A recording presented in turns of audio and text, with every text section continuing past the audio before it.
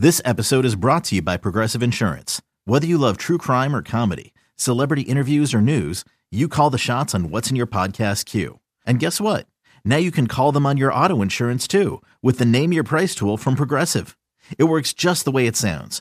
You tell Progressive how much you want to pay for car insurance, and they'll show you coverage options that fit your budget. Get your quote today at Progressive.com to join the over 28 million drivers who trust Progressive. Progressive Casualty Insurance Company and Affiliates. Price and coverage match limited by state law.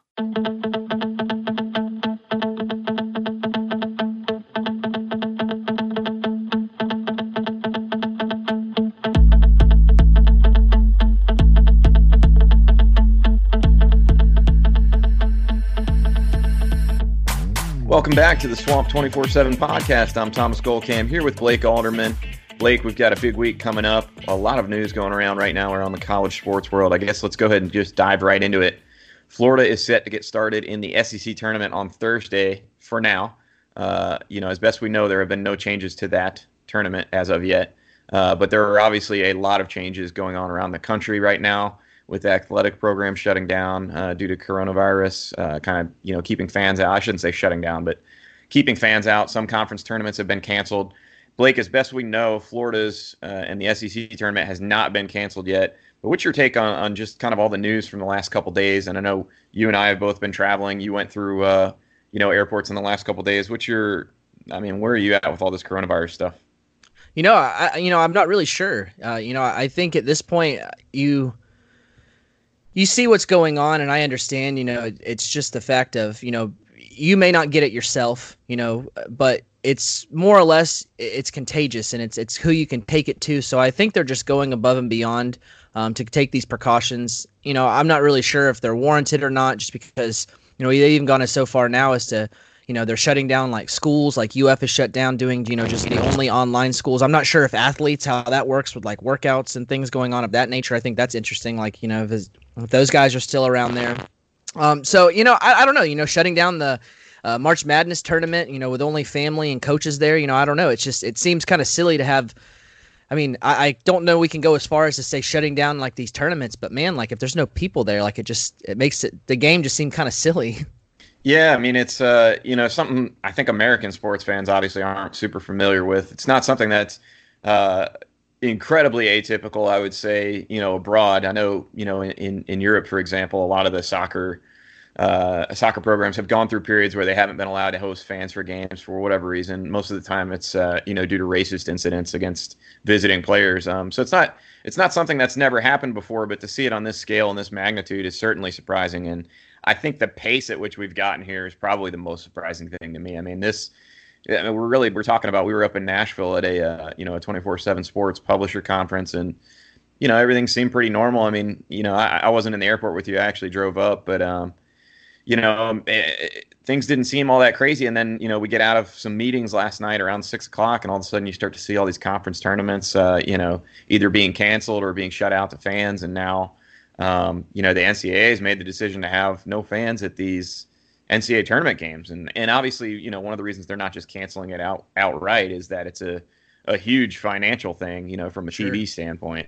But it's definitely a unique situation, something that I can't say that I've ever encountered in my 12 years or whatever covering college athletics. But Blake, I guess having said that, the first time I realized it was really probably pretty serious was actually at the Kentucky game last week on Saturday. And I don't know if I told you this while we were up in Nashville, but I towards the end of the game, Jeremy Foley was there, and he was kind of standing in the row, I guess, where I was about to walk out and go down to, Mike White's post-game press conference. And as I was walking by, I kind of stuck my hand out, for a handshake, said, "Hey, Jeremy."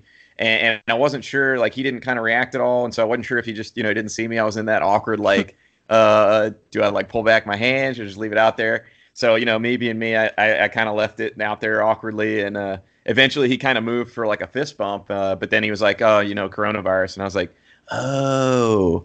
And he was like really serious about it. And I was like, okay, well, he's a guy that's probably obviously thought about it a good bit. When you're in that situation as an athletics director and you're responsible for, athletes, obviously he's not anymore, but that's still something I'm sure that he has thought about, and it's probably been discussed, I'm sure, I'm sure there are any number of athletics administration officials that have reached out to Jeremy and kind of contacted him to get his thoughts. And so I think that to me really kind of started to sink in the gravity of the whole situation. And, certainly it's played out that way. But in lieu of that, yeah, go ahead, Blake. Sorry, I actually saw on Twitter earlier that they had to where the University of Michigan won't be having any recruiting weekends or anything, no hosting of official visits until late April, which is pretty crazy because obviously you can turn over and you can start having official visits for 2021 prospects starting in April 1st. So they're, could be missing out on, these junior days, these spring practices and whatnot, spring game. I mean, it definitely seems like there's something serious in the fact whenever it starts to affect, even like recruiting events, games.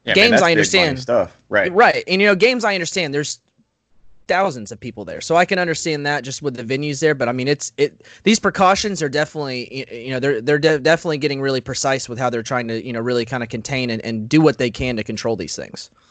And I think they need to. And I think, again, you get back into the liability standpoint. That's what these athletics, directors are looking at. That's what the conference chairmen are looking at. That's what, Mark Emmert and the NCAA are looking at.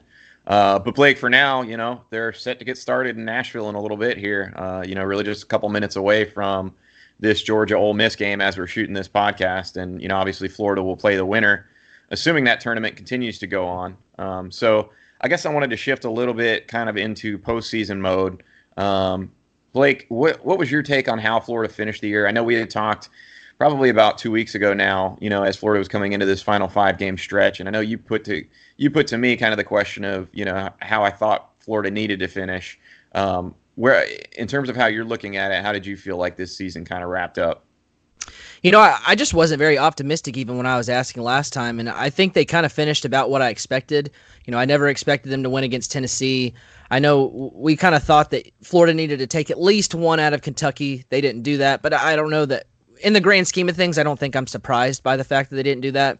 I expected LSU, I expected Georgia. With this Florida team, I mean, you really never know how things are going to go because you've seen these teams, get up on big leads and kind of dwindle things away. But I mean, when I was looking at those last couple games, I thought Georgia and LSU were the ones that I expected. I think the saddest thing when you kind of look at how things ended, Florida was in an absolutely, they had an absolutely good shot of finishing that game against Kentucky where they had the big lead, and they just, it's deflating whenever you can, get these leads and you see them dwindle away and, in the final seconds, you see things just not go well. Yeah, no, I mean, that's kind of been the story of the year for Florida. And, I'm not sure I've ever seen a team that has been this up and down. And I think part of that is the talent level. I think part of it is the youth.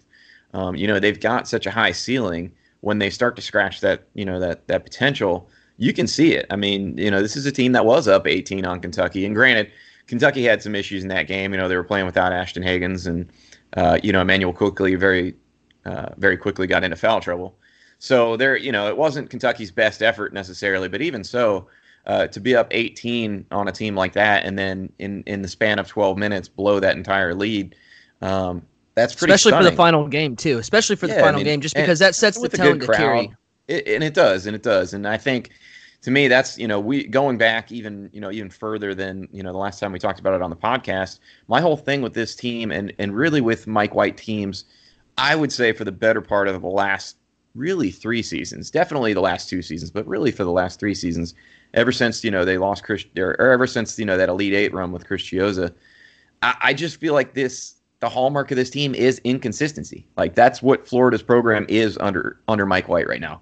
And until they figure that out, until they fix that, there's going to be a large segment of the fan base. And maybe it's not huge. Maybe it is just the vocal minority. But there's going to be a big chunk of this fan base that does not buy in and is really upset with the way that, this extra talent that Mike White's recruited is being taken advantage of. So that's what I look at. I mean, it's just been so consistent this year. It's like every time they get on a 3 or 4 game winning streak, there's another bad loss, and it doesn't really matter who it's against. It could be against Kentucky. It could be against Ole Miss, Mississippi State, whatever it is. They could be up big. They could just be down big. There's no rhyme or reason to when this team shows up. And at some point, Blake, to me, that kind of falls back on coaching, doesn't it?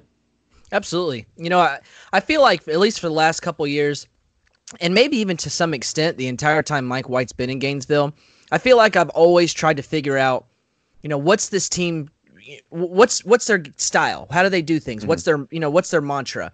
And I feel like at this point, just kind of looking back, I think this team's mantra and maybe Mike White, how things are just going to go, I think it is just going to be inconsistency. Maybe that's just what it is. Maybe, maybe you're never going to figure things out. And I don't know. I do go back and it is on coaching.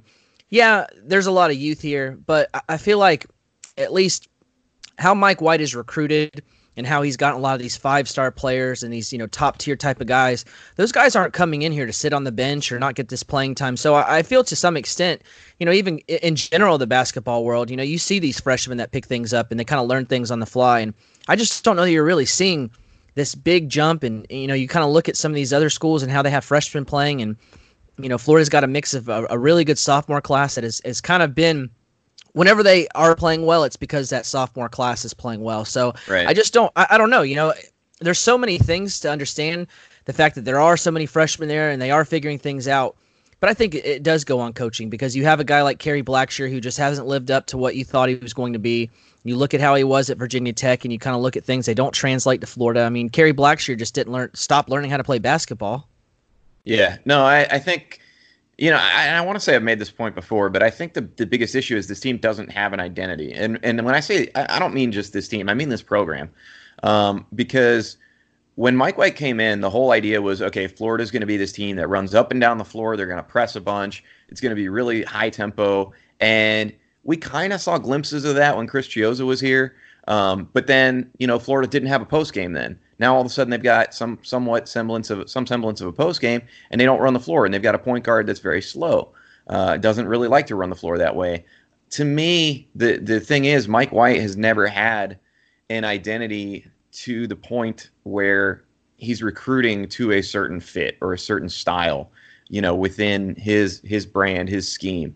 And the issue for me there is when you don't do that and you're constantly trying to adjust to the pieces you have, it's different from year to year, and that's tough for players that are college players. These aren't NBA guys. That they're still coming from that high school level.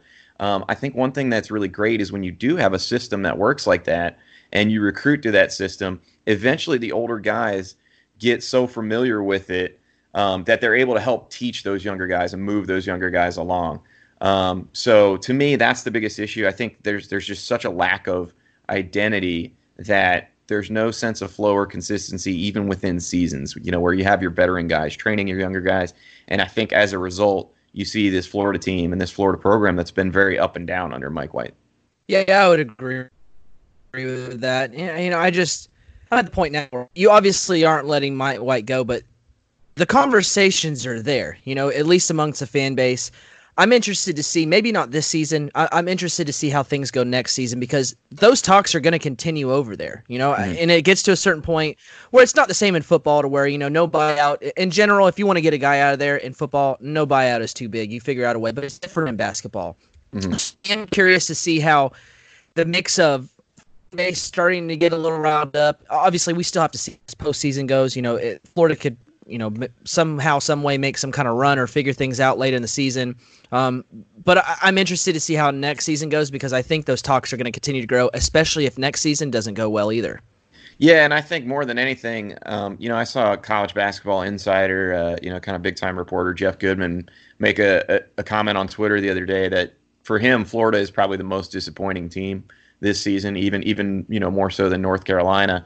But he said he thinks basically fans will forget that if they have a good run in the tournament. And for me, I don't know if I agree with that. Like, I just don't know if I agree with that. I mean, if we're talking Final Four run, sure, but what's a good run in the tournament? I mean, if Florida squeezes by and wins 2 games, maybe 3 games, say they even get to the Elite Eight, and then they have an ugly loss in the Elite Eight. That's another one of those like just completely inconsistent moments.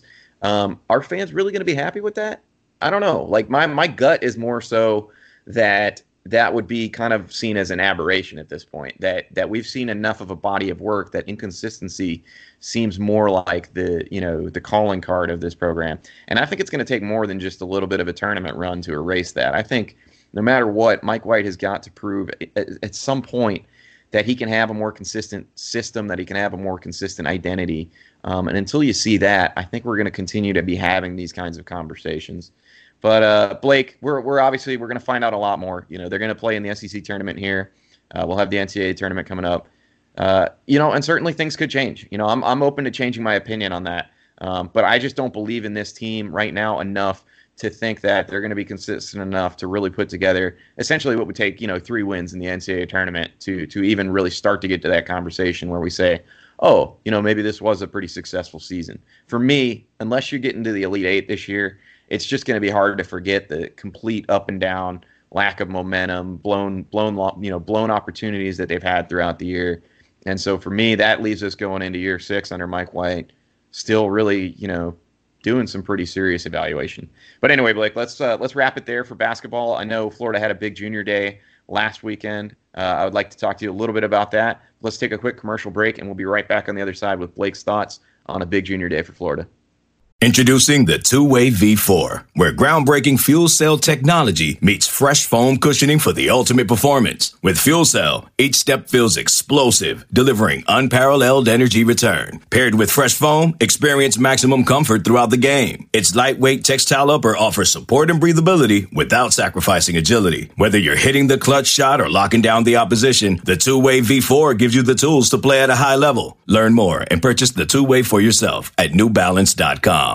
Hey, I'm Brett Podolsky, co-founder of The Farmer's Dog. We make fresh food for dogs. We started the company when we saw what a huge difference it made in my own dog, Jada, when she stopped eating ultra-processed kibble and started eating fresh, whole food. The Farmer's Dog food isn't fancy. It's just real food delivered to your door in pre-portioned packs. It's better for them and easier for you. Get 50% off your first box at thefarmersdog.com/podcast. That's thefarmersdog.com/podcast. Welcome back to the Swamp 24/7 podcast. I'm Thomas Goldkamp here with Blake Alderman. Blake, we were talking about it a little bit before the break. Florida obviously had a very big junior day. It was a big recruiting event that we kind of previewed on our last podcast, you know, a number of 5 stars in town. And obviously, you know, a lot of Florida fans have been very excited by the addition of new tight ends coach, potential, you know, other titles involved in there, TBD, Tim Brewster. And Blake, he's done a pretty good job on the trail so far, right? Yeah, absolutely. I mean, in a short amount of time, we've seen Brewster come in and land 2 tight ends. We've already talked about 4-star Gage Wilcox, who Florida landed at the end of February there. But this past junior day weekend, they had 3-star tight end Nick Elksness. He pulled the trigger and committed. He had decommitted from Penn State the week before, and it really seemed like he was trending towards the Gators. The fact that Florida is close to home. His family's close. He's, you know, his grandma and grandpa are big-time Gator fans who have had season tickets. They actually came up on the visit with him, and one thing that Nick mentioned that was, you know, kind of surreal for him was, you know, walking through the swamp and his grandma pointing, you know, where their seats are, and, you know, them knowing that he's going to be running out of that tunnel. So, you know, I really like what I saw from Nick at the Under Armour camp in Orlando. He's definitely a true 6'6" guy. He's got a really tall frame, and I think that he's going to continue to add some weight there. I don't know that that's, you know, something that they see him, you know, really blowing up to this jumbo type tight end. I don't know that really has that frame, but I think he's going to be one of those big, you know, kind of muscular tight ends that can make those catches and has, you know, the length to kind of pluck those out and, you know, kind of work against a linebacker and, you know, work the middle of the field there. So I think he's going to fit in pretty well for Florida. And I also think it's really, you know, here we are. Tim Brewster's only been here at Florida for a little while, and he's already landed 2 commitments for Florida.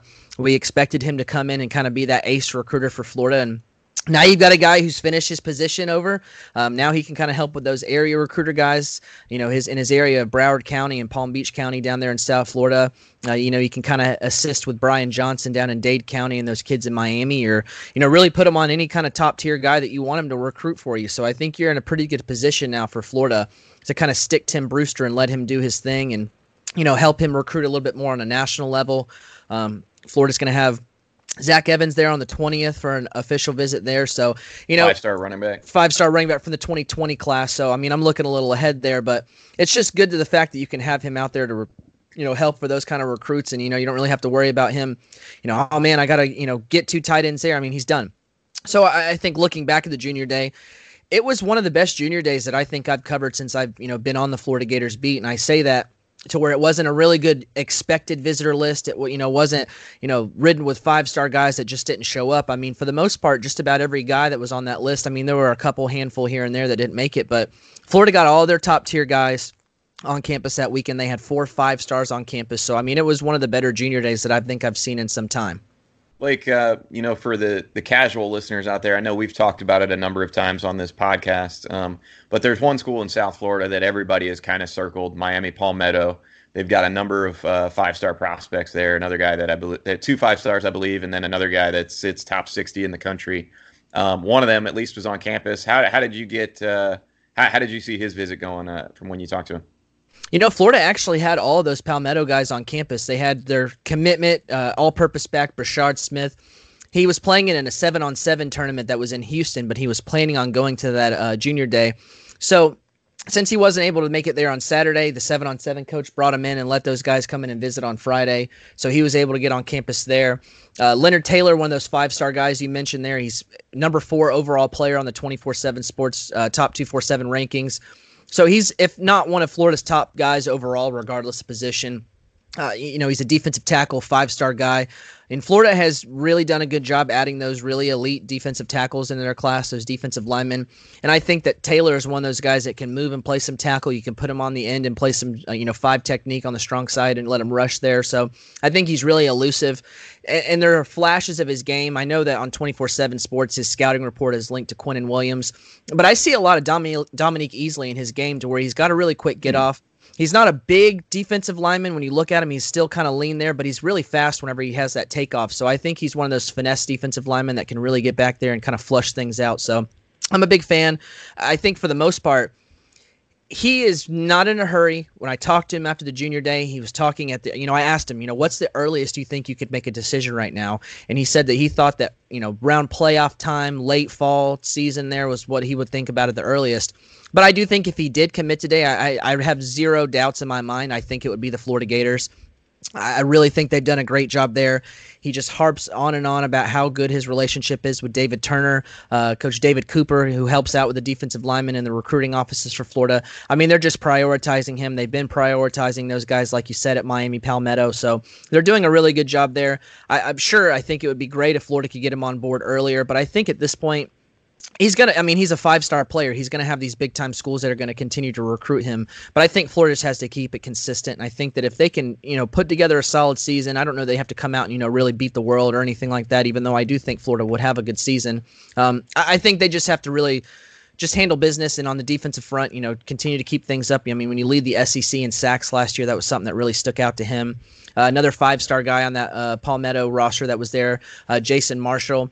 He's a 5-star cornerback, and actually, I was able to talk to him. He's another guy that's really not in any kind of hurry for a decision. He's talking, December early signing period time there. He'll be on a couple visits coming up. I know he's going to be at Georgia, Clemson, LSU, or a couple schools mentioned, but Florida is definitely in the mix. I've talked to even some sources that feel that Florida would be the pick they think if he did decide today. I know 24/7 Sports recruiting analyst Andrew Ivins crystal balled him actually following his performance at the Under Armour Miami camp this past weekend. He talked to him and he thinks that Florida is also the team to beat as well too. So it kind of backs things up. I think there's something to look at there. But when you look at a guy who's really in no kind of hurry there, and he does speak highly of other schools, and he's not, really singling Florida out when he does talk. He does admit that there are other schools, and he's going to take other visits. So I think it's worth following. Definitely, Florida's definitely in the mix there. They definitely have him high on their board. But I think that this past weekend, at the junior day that he was just at, I think that it went really well for Florida. And I think that they just need to keep getting him back on campus and doing what they're doing, and I think things are going to go well there. Another 4-star guy there from Miami Palmetto, Corey Collier. He's more of a safety type, and it's good that Florida got him on campus because it was one of his best visits he said that he had to date.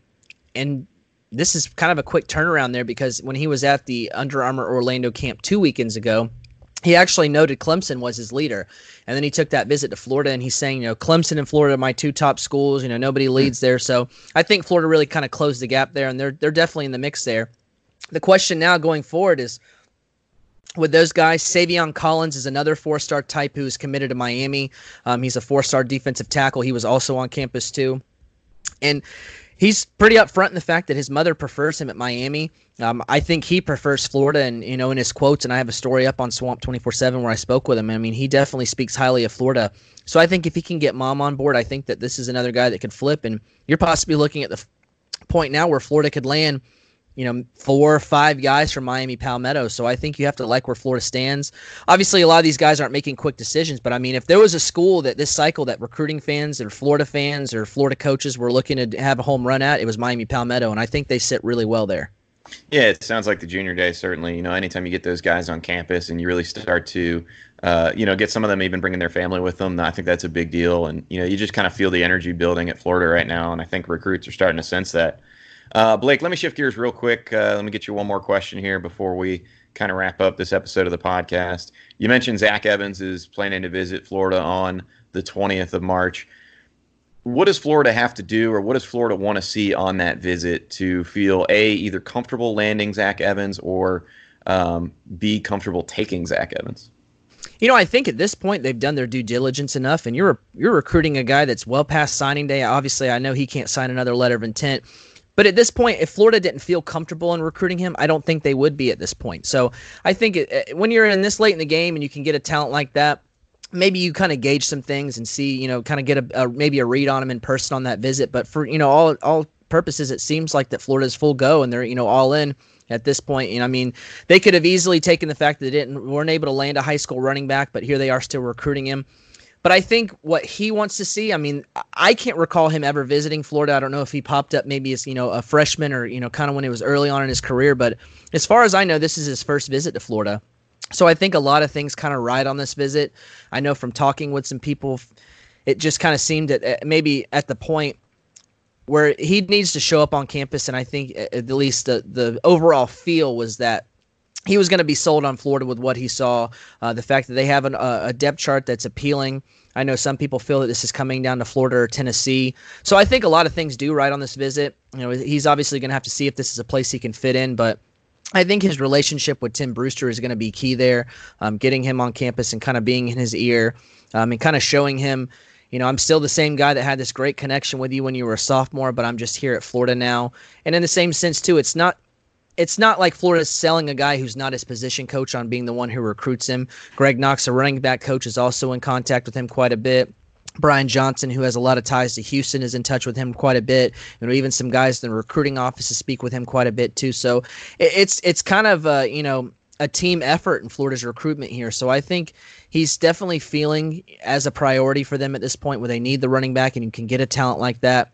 And I also think, too, Florida feels that, there are some red flags there, that things that happen there, but there's a feeling that if you can get him out of his environment, you can put him somewhere new and you can kind of, be that person who watches out for him and develops him. And, one thing that I have heard that Zach really likes how Florida has approached things is that they're not all in his grill. They're not pressing him hard, not in the sense that they're not recruiting him hard, but they're just not poking and prodding him because this is a kid, for the most part, who seems like he's been pulled a lot of different ways and he's looked at different schools. So I think Florida kind of showing more so that they're there for him and that they're, really have his best interests in mind. They have a place where he can be developed, where they think that he would be a good fit. So I think a lot of things, there is heavy interest going on there, but I think the last thing that he needs to see is how things go on campus, because I think a lot of times it's going to kind of have to come down to a gut feeling because you don't really know what to expect. So he's going to have to see if that's a fit for him. But I think so far you have to really like where Florida's at for a guy who's not even taken a visit yet. Yeah, for sure. And, obviously Florida fans are hoping that visit takes place. Like you said, Michigan kind of putting the kibosh on their visitors this spring. And, Florida is obviously going through some of its own preparations to make sure this coronavirus doesn't impact anything else. So we'll have to see. There's a long way to go till then, 9 more days until that visit takes place. So who knows? Anything can happen. But, guys, one thing we can tell you, we'll be back next week with another episode. We'll be shooting on Wednesday afternoon and hope to get it uploaded for you Wednesday evening. We'll most likely be recapping the SEC tournament, give you any further updates if there are any more changes to the NCAA tournament, any changes to Zach Evans' visit plans, any changes to, whether or not Florida's campus is even open by then. So we'll be back next week, guys. Thanks for tuning in.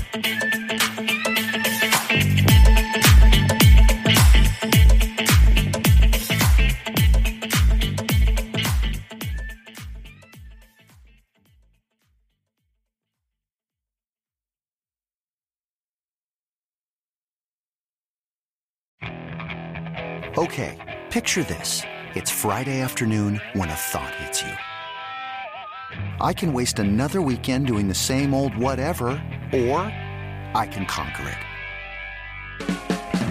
I can hop into my all-new Hyundai Santa Fe and hit the road. Any road. The steeper, the better. Because my all-new Santa Fe is available with H-Track all-wheel drive, so I can hit the trail without a worry in the world. Heck, with 3 rows and best-in-class rear cargo space, I can pack the whole family in with all our gear. We've got available dual wireless charging for our phones, so we'll never lose touch with civilization, and we won't lose touch with the primordial power of Mother Earth. So which is it? Waste the weekend or do something a little more epic? And conquer it in the all-new Hyundai Santa Fe. Visit HyundaiUSA.com or call 562-314-4603 for more details. Hyundai, there's joy in every journey.